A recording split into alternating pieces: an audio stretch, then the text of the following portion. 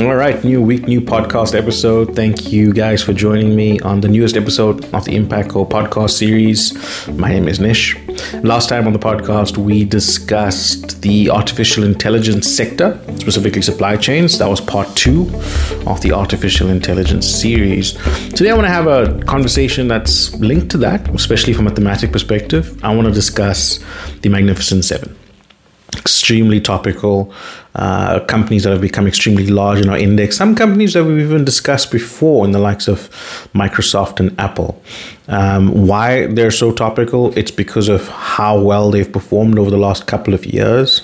So just to give you some stats and numbers here, Magnificent Seven is of course made up of 7 stocks. The United States equity market went up about 25% last year. If you strip away the Magnificent Seven, that entire market, which comprises about 500 companies, we've only gone up around 10%. And the Magnificent Seven as a group on their own effectively doubled, went up about 200%. So you can see the quantum of the return the Magnificent Seven is made up of, and you can see how they contribute so much to an individual market like the United States. The United States was effectively the best performing equity area last year if you represent all equities in dollars. Now, in the next episode or the episode after that, if nothing else topical happens, I am going to discuss equity indices because that's a whole interesting topic on its own, and how these indices are made up, why they exist, etc. But we'll get into that. For today, though, 30 minutes on the Magnificent Seven, where they came from, why they're important, a quick description of every company in the 7 to kind of give you a sense of why they're in the 7, what prospects there are for them, why they are interesting.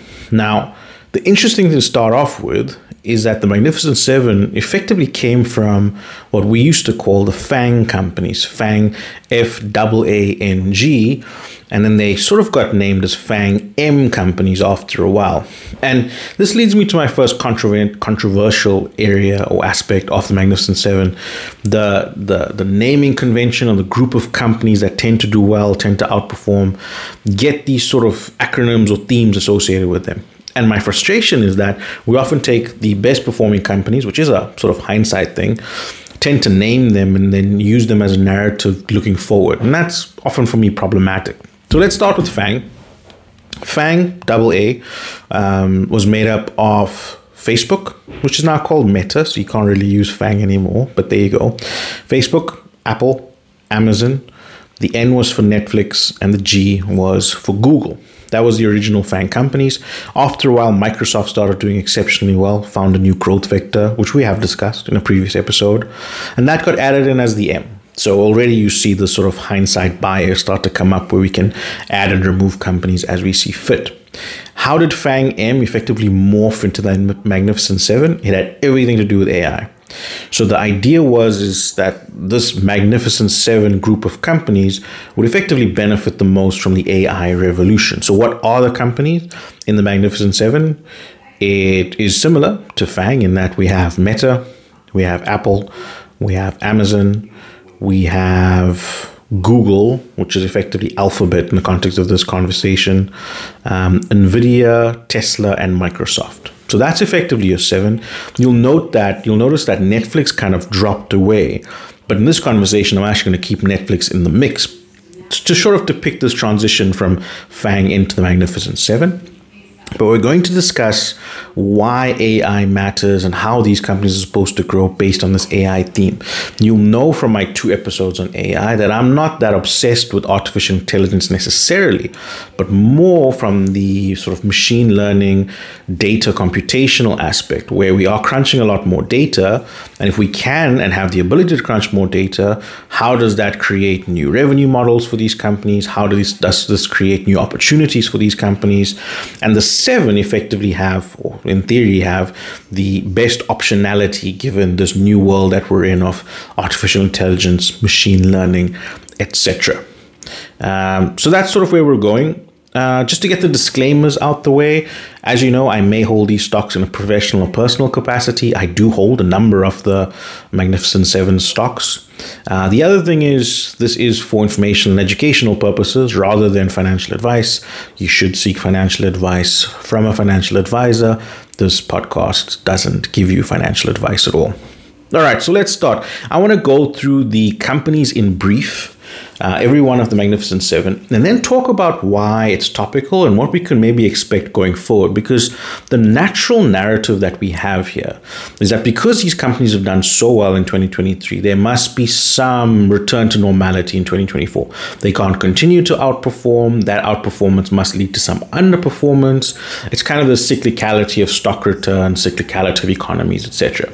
So if we can understand these companies just a little bit, then maybe it's going to give us an idea of where they could go into the future. And let's start with the two that we've already had podcasts on, because we can get them out of the way quite quickly: Apple and Microsoft. Let's start with Apple. Why is Apple considered a beneficiary of the AI revolution or an artificial intelligence company? Well, if we go from back to front, the most recent thing we've seen on Apple is the Apple Vision Pro headset. That's a sort of artificial reality or mixed reality headset rather than true artificial intelligence. But it sort of puts forth a brand new revenue model for Apple going into the future. Is this the new way we're going to compute? And with all the computational power available, can Apple create more and better and smaller Vision Pro headsets that's going to become the way that we compute in the future? That's how you get from better data and better computational ability all the way to a brand new consumer-based product. Now, I have mixed opinions on the Vision Pro, and in the Apple episode, we talked about how Apple needs new revenue streams outside of the iPhone. I don't think the Vision Pro is there yet, but Vision Pro is probably the worst version of itself right now. So it will be interesting to see where Apple goes from there. For me, more importantly on Apple, from an AI, better computation perspective, better data perspective, is the M chips or the A chips that are now going into your phone or your laptop or your iPad.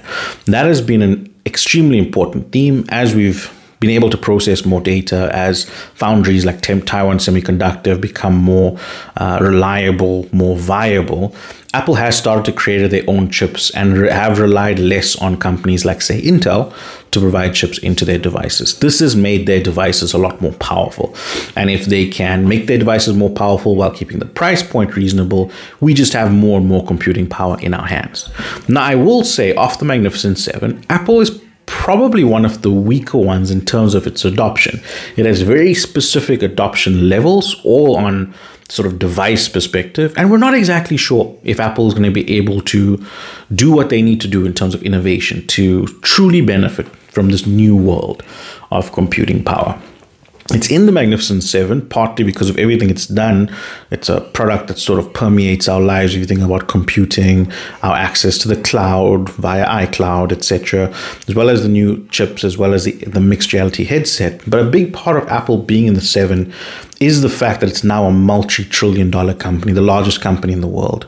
So it's partly a prior performance thing, that this thing has done so well across so many different subjects that it sort of forces its way into the Magnificent Seven, even though it's not necessarily an AI company. Very much like how it forced its way into the FANG companies and now just inherits that kind of moniker in the Magnificent Seven. So that's Apple. Microsoft's an easy one because we've already discussed it, but an interesting one because unlike Apple, it actually benefits a lot from this AI revolution. I talked about it in the podcast episode. Microsoft was kind of meandering along at some stage. They weren't really generating that much revenue. You bought a specific version of, say, Office or the Microsoft operating system. You never really upgraded it. People often use pirated versions of that software. So Microsoft was really struggling to generate revenue at a certain stage. Satya Nadella then becomes CEO. He was CEO of the cloud division before he became CEO. And he sort of pushed this sort of unity and this oneness and effectively OneDriveness, if I could call it that, in Microsoft, where you've now got the sort of platform company where Microsoft, the operating system, now exists online. It exists in this upgraded world where everything's sort of linked together in this always on environment.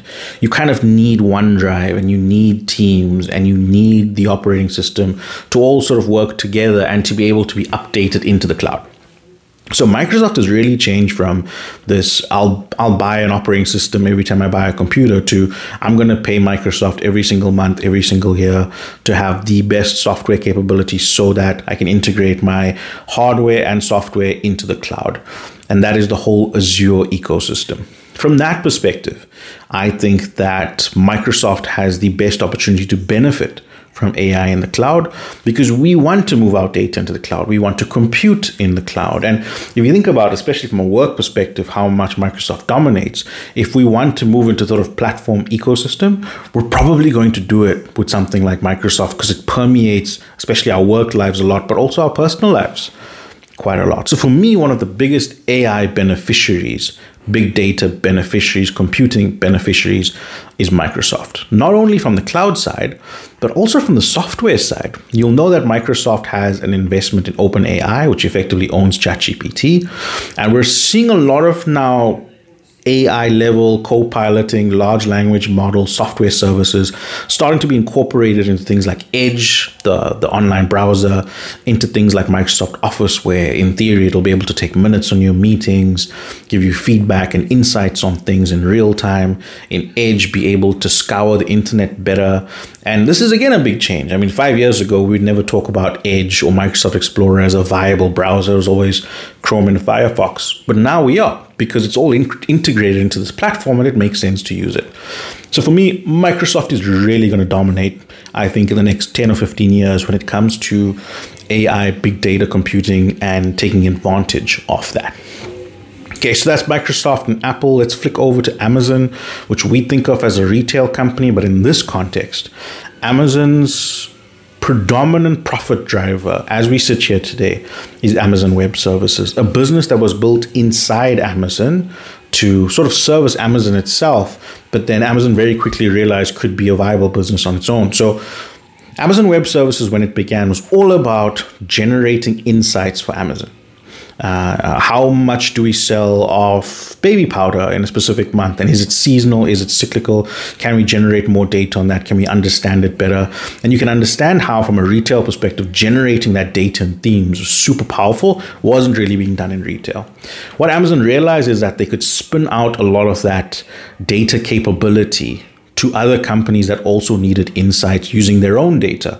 And thus created this cloud infrastructure where you could use Amazon Web Services and Amazon Web Services tools to give you better data, better insight into your own company. So important was that, and so lucrative was that, it became a primary profit driver for Amazon, because retail is not a super profitable business. And now AWS is basically the dominant part of the Amazon valuation. As part of AWS, you get cloud services for compute, for data storage, etc. So that's how Amazon fits into the AI revolution. Amazon's, of course, dominated for a long time in terms of share price performance. So it was in the FANG grouping before. It's now in the Magnificent Seven grouping. Next company that's in the grouping is Facebook. It was the F in FANG, but now it's changed to Meta, the name that is. So now it's part of the Magnificent Seven. Why is Meta in this grouping from an AI perspective? It's from a very specific angle, and that angle's changed subtly over the last year or two. You'll remember sort of 2 years ago, Mark Zuckerberg wanted to create effectively a virtual reality environment, which is different from the Apple Vision Pro. This is where you're completely in a virtual reality world, experiencing virtual reality from a school perspective, to a work perspective, to a meeting friends perspective. It's almost like Ready Player One in virtual reality sense, if you take that fiction example into what he wanted for the real world. Now, at that stage, Facebook actually did really poorly. They were spending a lot of money on virtual reality. There wasn't much coming out of that division, and it looked pedestrian, if I put it that way. If we compare it to the sort of sci-fi world we had focused on in Ready Player One, what was coming out of Meta after spending billions of dollars looked very childish. They've kind of reworked that, and virtual reality stepped down to the sort of background, and they're using better data computing and better machine learning in an algorithm sense to make us engage better with Facebook properties. Now, if you didn't know, Facebook is Facebook, the things our parents and grandparents post on nowadays. That's a 3 billion user ecosystem. You then got Instagram, which is owned by Facebook, a 2 billion user ecosystem, which is extremely popular, especially amongst the younger demographic. You've then got something like WhatsApp, which has about 2 billion users itself. That's also where our grandparents post their WhatsApp stories. Not really being monetized necessarily, but a big user base. How is Instagram driving engagement? Well, they've learned a lot from TikTok. You'll remember, and TikTok probably has about 1.5 billion users right now. You'll remember from a couple of years ago that TikTok seemed to be stealing a lot of Facebook's lunch. It just seemed like we stopped using Instagram and we were moving on to TikTok. And one of the primary reasons why we did that is because the algorithm was supposedly better. You remember that? Well, Instagram, this is Facebook now, has learned a lot from that and has spent a lot of time using better data computation, better machine learning to build algorithms that better give us information, better give us what we want in terms of engagement. So now when you're scrolling through Reels in particular, you'll notice that Reels has become a lot smarter in terms of giving you the content you really want, very much like TikTok.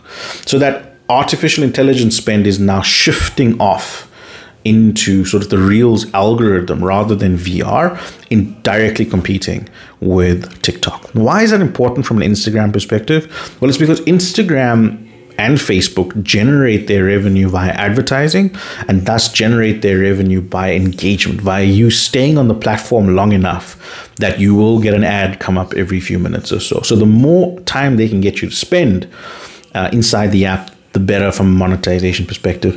Effectively, 90% to 100% of revenue for Facebook comes out of advertising dollars, which is eyeballs on screen. So that's how Facebook sort of is a beneficiary of the AI revolution. I think it gets adopted into the Magnificent Seven because of its adoption into the FANG group, and it has done quite well, especially post the sort of VR slump it had last year or so.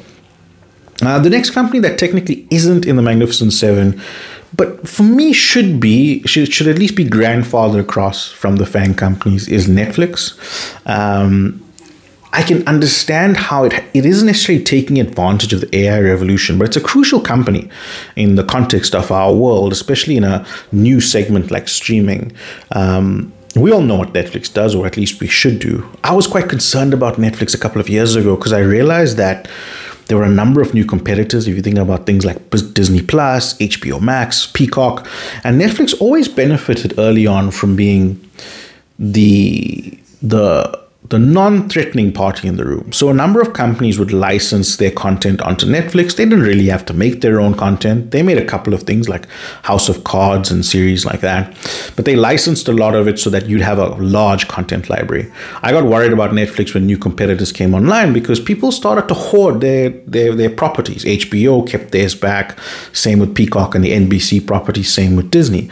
And that loss of content for me was quite concerning because it meant that Netflix would have to spend a lot more money to generate their own content, which they did. It became very expensive. The competition also meant that to a certain extent they were losing some subscribers, and they really needed a subscriber count to stay high because they needed to charge subscribers more to effectively build this content library from scratch. And that was a worrying time for Netflix. Fast forward now to sort of 2023, 2024, and they have managed to increase revenue by charging more. People are sticking around. They have become sort of an anchor tenant for streaming. You have Netflix and then something else because their content library is large enough. We've seen a couple of streaming sites do poorly, so they're keeping their licensed content on Netflix. And Netflix have become smarter about content. If you think about a new show on Netflix like The Trust, to create The Trust, which is a bunch of people staying in a house and we sort of follow their story for a few weeks, it isn't as expensive as making a Bridgerton or a House of Cards.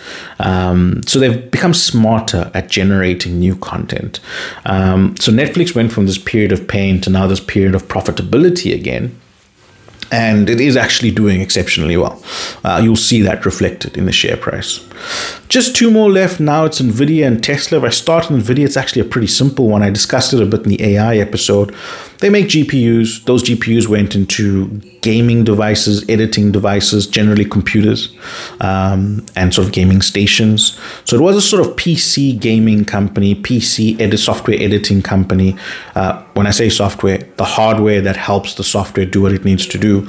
And it dominated in that category. It is one of the best, in fact, the best GPU in the world were generally NVIDIA GPUs. Now, The strength of NVIDIA, because it's gone up hundreds of percents in the last year or two, doesn't necessarily come from gaming. They're still dominant in gaming, but where it's coming from is on the cloud computing side. NVIDIA make a very specific GPU that sits inside cloud servers that help it process things that it needs to process. Remember, when you store your data in the cloud, when you do calculations in the cloud via things like AWS, you need a CPU and a GPU to work together to do that. You've effectively got an offsite computer that you're working with.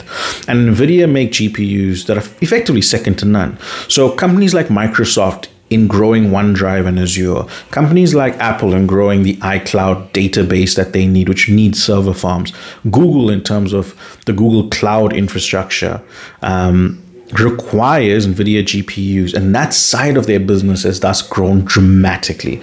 The market expects it to grow far faster than it is growing right now, which is why the share price is reflective of that. And I'll discuss that in a second just now. But effectively, NVIDIA is doing well because of this new need to grow servers, server farms, server databases. So it's directly benefiting from this AI, machine learning, data computation theme. The last one's Tesla. And Tesla is, in theory, benefiting from AI because of its ability to do self-driving cars, for its ability for its car to sort of software update itself, its ability for this car to be a tech product rather than a vehicle. But quite frankly, Tesla has been included into the Magnificent Seven because of sheer price performance. If you look at Tesla's share price over a number of years, it is staggering how high it got in certain stages. Now, my concern is that that is falling off quite dramatically now, and the reasons are quite important. So we thought EVs would dominate the world in this world where we want to go to sort of net zero, using much less carbon, much less fossil fuels. That is still the case, quite frankly, but Tesla is now slipping because of a dramatic increase in competition. If you think about companies like Porsche, Volvo, VW, and specifically the Asian competitors like BYD, there is significantly more competition in the EV space than there was a few years ago. So Tesla doesn't dominate as much as it used to. Tesla's also sort of dropped the ball in a couple of areas. The Cybertruck, for example, is a very specific product. And quite frankly, I don't like the look of it. I don't think it can dominate like their other models have done. And the way Tesla builds a car is effectively retrofitting a factory to try and do as much of it in-house as possible. That's very different from other car companies, which basically source a number of products and components and then build it together. Now, Tesla's done well because they build their products effectively from scratch all the way up. But it does mean that for a new version of a Tesla, it does take quite a long time to come out. And we've seen that versions of Teslas come out very, very slowly. I think the Cybertruck was a mistake because not only is it I don't think it's a great design. I think guys like Rivian have made better trucks, and even the Ford electric is a better truck. But it also sets you back in terms of building a new version of your next vehicle because you have to retrofit a factory again. That leaves Tesla quite far behind everyone else. Their products, even though look futuristic, have become a little bit stale from a design perspective. And you actually have to cut prices now because the products from BYD, Rivian, the Porsche, etc. are now so compelling that you can't charge the price point that you used to. So Tesla has started to slip from those perspectives. There's also governance issues with Elon Musk. We know the ketamine issues. We know issues with him trying to control the company more. He seems distracted from a Twitter perspective. So from those various reasons, Tesla doesn't seem as bulletproof as it used to be. I realize I forgot one. If you are if the more eagle-eyed viewers and listeners are looking out there, Google's the one I didn't mention. And Google benefits from the cloud in sort of ways that we should understand too. Most of Google's infrastructure is online via Google Cloud, for example. Their workspaces like their Google Docs, Google Excel, Gmail, Maps, etc. All of that has gotten a lot better because computational power has gotten better. If you think about the Android operating system, which Google owns, that's gotten a heck of a lot better because there is better data computational power. Our phones are stronger, so Android can be better, faster, have new features, etc. You might not know this, you probably do. Google also owns YouTube, so the YouTube algorithm has also gotten a lot stronger thanks to machine learning and data learning. Now, for me, Google has the problem of having 90 to 100% of its revenue come from search specifically.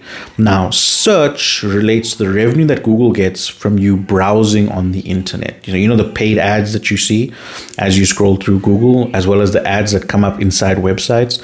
That is predominantly how Google makes money. Their money from cloud, Android, etc. is all a lot smaller than that revenue. The problem is with this AI race, I think that search advertising starts to reduce quite dramatically because we're going to interact with the internet very differently thanks to large language models like ChatGPT. And Google's actually fallen behind quite dramatically there. Yes, they do have Bard/Gemini, but that is slow to the uptake versus everything else. And I think their other services, especially their cloud services, aren't as strong as some of the competitors like iCloud and OneDrive. So Google, I think, suffers a little bit. All right, so that's sort of a very quick summary of the 7.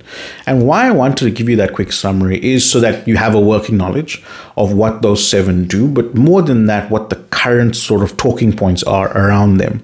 And it brings us to a very important point. If I just go through the 7 again and just sort of give you an up or a down on whether they're in a sort of positive space or negative space. Apple, sort of in a negative space, needs innovation. Microsoft, definitely positive space, moving in the right direction from a number of reasons. Amazon, positive space, benefiting significantly from AWS. Google, probably negative space. I think their business is more impacted negatively from new themes in AI that they haven't been able to benefit from. Facebook, positive. They've been able to benefit from better algorithms, etc. Netflix, positive, not necessarily AI positive, but positive because they figured things out. They managed to get more revenue and charge us more. Having ad tiers, cracking down on password sharing has driven up their revenue. While on the cost side, they've been able to get better at generating content. So Netflix is on the positive end. Nvidia, positive end, because their GPUs are so sought after by those in the industry in terms of cloud computing, server farms, etc. And then Tesla, probably on the negative end. They struggled with a couple of very key ideas. Now, why that's important is because I want to talk about valuation. There's this idea in the media that if these things have gone up 200% in 2023, that they must come down. And for me, that's not how it works. The way that we price anything in a market, especially companies, is by thinking about the future, not necessarily the past. The stock price of a company is reflective of what's going to happen rather than what has happened. And here's what I mean by that. When you value a company and when you buy a share in a company, you are buying it based on future earnings, not on past earnings. That always gets people confused when I talk about it, especially from a lecturing perspective. But here's what I mean. I'll give it to you in a practical example. If you were going to buy a doctor's practice today, specifically doctor's practice, what are you actually buying? Yes, the money that you pay up front is going to buy the doctor's equipment. It's going to maybe buy a property that the doctor owns. It's going to buy some of the consumable stuff like gloves and masks, etc. But what are you really paying for when you buy a doctor's practice? You're paying for the book of clients that doctor has. And that is crucial to understand because that book of clients, in theory, is this recurring source of revenue in the future if these patients continue to come to the practice. So the property that you buy, the gloves and the equipment, etc., that's all a part of the valuation. But generally, the far bigger part of the valuation and the bigger part of the price is that future revenue, future earnings. It's exactly the same when you're buying a company in real life. If you're buying, and I've talked about this in previous episodes, if you're buying Apple today, you're not buying it for the phones it has sold, you're buying it for the phones it will sell. If you're buying Microsoft, you're buying it for the future narrative around AWS, etc. Not AWS, you're buying it for OneDrive, etc., rather than what has happened in the past with their Nokia phone debacle, etc. That's crucial in this context because you'll notice that across a number of these companies, and I'll name them, Nvidia, Netflix, Facebook, Amazon, Microsoft, I have a quite compelling narrative about the future related to big data computing, a changing world around artificial intelligence, a changing world around new and viable product streams and product revenue, etc. And when share prices increase dramatically like they've done, they are often factoring in this new information. We as as analysts, portfolio managers, market participants, need to understand whether that increase in price is reflective of that increase in narrative. Because if the increase in price matches the benefits of the increase in narrative, then you're paying a fair price for something. There are a lot of valuation techniques to be able to work out what something is worth and we'll probably get to that at some stage. But just so you know now, the fact that the Magnificent Seven companies have rallied, have done really well, is not necessarily the reason to sell them, because a number of them have done well in share price perspective because the underlying companies have also started to do really well. So that increased share price is reflective of better underlying fundamentals. That's how we talk about it in sort of finance jargon. So don't take for granted that the Magnificent Seven, because they've gone up, must come down. I say for a number of them, there are very good levers and vectors that could see them do extremely well into 2024. The one thing that I would say, though, and this is crucial, is that prices of companies inside a stock market are generally influenced by the economy that they exist in. And in either the next episode or the episode after, depending on whether we have new information or new things running around, I really want to talk about companies and company profits in the context of economies and how recessions and interest rates affect that. So that'll probably be either the next episode or the episode after, depending on how I feel about talking about things like indices, S&P 500 versus, say, the NASDAQ, etc., or any current topic that comes up. If you've listened to this podcast, you'll see how we're fitting these stories together now. The narratives are embedding into each other. We're going to go deeper into our understanding of certain areas and then come back up for air and learn about new basic topics also. So hopefully you're sort of finding good value out of this. We'll take it in a few different directions, as I said earlier in the podcast series.